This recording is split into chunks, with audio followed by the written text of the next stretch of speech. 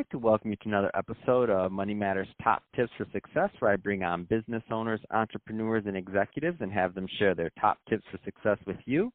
My name is Adam Torres. You can follow me on Instagram at AskAdamTorres to keep up with my book releases, book tour schedule, all that other good stuff. Love to connect with you there. And as always, if you'd like to apply to become a co-author of one of my upcoming books, just head on over to the website, moneymatterstoptips.com, and click on Become an Author to apply.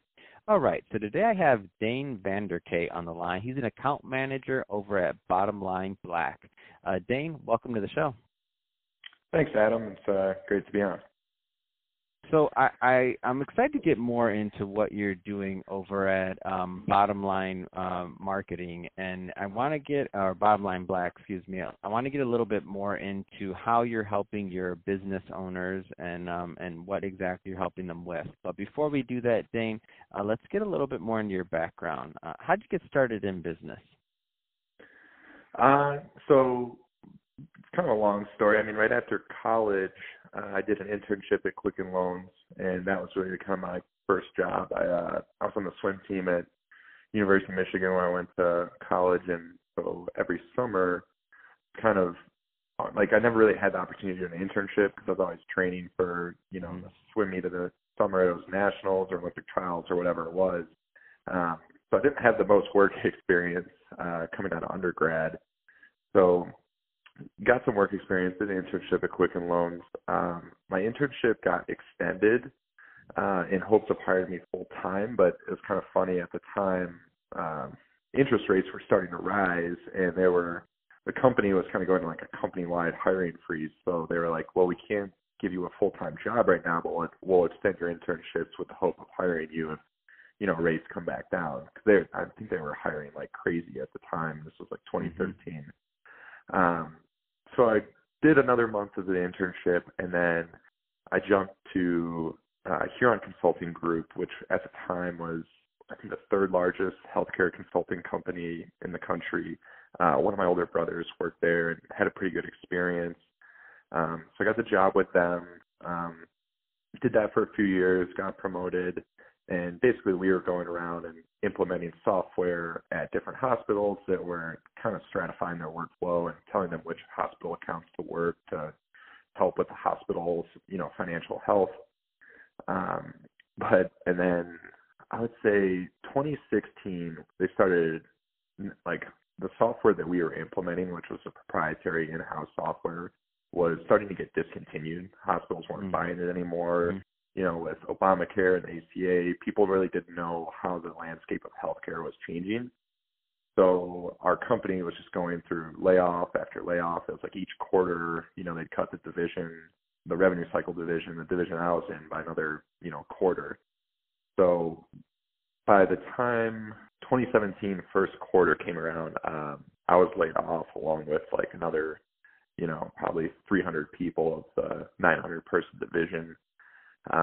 So after that, I kind of took a step back and kind of tried to really evaluate on where I wanted to work, what I wanted to do for my career, and kind of realized that I didn't want to jump back into consulting. A lot of people that I was laid off with just, went to KPMG or Deloitte or went to some other consulting company.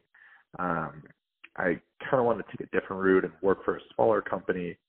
And as it has it, two of my first cousins had just bought the ad agency that my uncle started in the UP in Michigan. He was like writing radio jingles out of his house in Marquette, Michigan. And yeah, so that's old like school. I love it. A Youper. Yeah, true Youper. And they really built it up. He started from nothing, and then when they started working for him, I think it was like maybe a $2 million revenue business. And, when I joined a year and a half ago, they were around 8 or 9, and we're still growing. And I saw the growth that they had in just 4 years, being a full service ad agency, and thought, I think I'd rather go work for my cousins, and I've got a great relationship with them. It's been great. And just kind of have more of an entrepreneurial career, I guess you could say. So moved out to Denver from Michigan, and have been here I don't know, a little less than 2 years now, and it's been fun. Bottom Line Marketing, we're a full service ad agency. We specialize mostly in retail, and within retail, actually in the jewelry industry. One of my cousins used to be a buyer, and so she was kind of ingrained in the jewelry industry. And so I think we represent, I don't know, over 70 independent jewelry stores throughout the country. Wow. So if you told me I was going from healthcare consulting to advertising for independent jewelers, I would have thought you're crazy.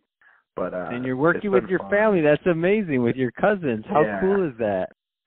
That's so funny. On the back end of this and stuff, my cousin, he's my podcast producer. He puts a lot of this stuff together, and you're like, so that's so fun. I get it. That's living the dream. You're in business. You're working with your family, and come on. That's awesome.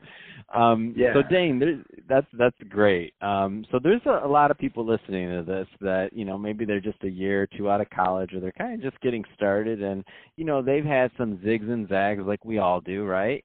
And kind of trying to find their path and what's next. What kind of advice would you give to them on moving forward? I would say just jump into something. I really don't know too many people that like their first job out of college. I honestly can't think of too many people. And especially nowadays with younger people, it is kind of the norm to jump, after a year, workplace, and then try to find something you like better. I feel like the days of, sitting and working for GM or whatever for 4 years and getting your pension are those days have changed a lot. So I think jump around. And the good thing about jumping to a job where I think you're going to be challenged and it's going to be stressful is what you want to look for, because it quickly teaches you what you don't want to do. I think more than even what you want to do. If you don't know what you want to do, like when I went to Huron, I had no clue what I wanted to do, but after 6 months, I knew pretty strongly what I didn't want to do. What aspects of the job I didn't like. You learn quickly. I think, do you like working with people? Are you more analytical, or do you like to be more, client facing? I think just jumping into something right away and not being too stressed about, I don't have my dream job, my 2 years out of college. Like, I really don't think a lot of people do. But if you're actually actively thinking about it and thinking about your career as you're getting into your later 20s and 30s, you should be able to find something that you're content with and happy with, and have a good career that you like. No, I love that, and it's real. That's the reality of it, and so great advice there. Dane, I do want to spend a little bit more time talking about Bottom Line Black. So I know you mentioned that you're working. One of your primary niches is the jewelry industry. So what exactly are you helping them with? Just to get a feel for how you help your clients there. Yeah, definitely. So as a account manager, my job is kind of wearing a lot of different hats. We're a full service ad agency, so we'll do just about every form of marketing or advertising for our clients except for website development. That's the only area that we don't really get into, just because it's kind of its own beast. It's building websites, but we'll do everything from graphic design to planning events to buying media, whether that's TV, radio, like traditional forms of advertising like that, buying newspaper, magazines, all the way to everything digital. So SEO, SEM, mobile ad impressions, social media, really the whole gauntlet of advertising we handle. So it's just kind of all under one roof and a one-stop shop for our clients. And like everything, like I said before, kind of everything except for website development. Mm-hmm. So what do you, I know you work with a lot of clients, and 70 in a niche or so, that's a lot, especially for one niche. And I know different size operations and depending on how long they've been in business, all these things are going to vary in terms of the client need and preference. But I also know themes arise. So when you get that new client in and you're like, you can probably tell pretty quickly that they're making certain mistakes in their marketing efforts. What do you find are some of the current themes and mistakes that people are making prior to working with your group? Yeah, definitely. That's a very good point. We see it all the time. I think one of the first things, and a lot of it's just because our clients are business owners and they just don't have the time to plan this, but like omni-channel marketing, and for people that aren't familiar with that term, is essentially having one message across different, marketing mediums. So let's say we're planning a diamond sale for a client and we do it once a year.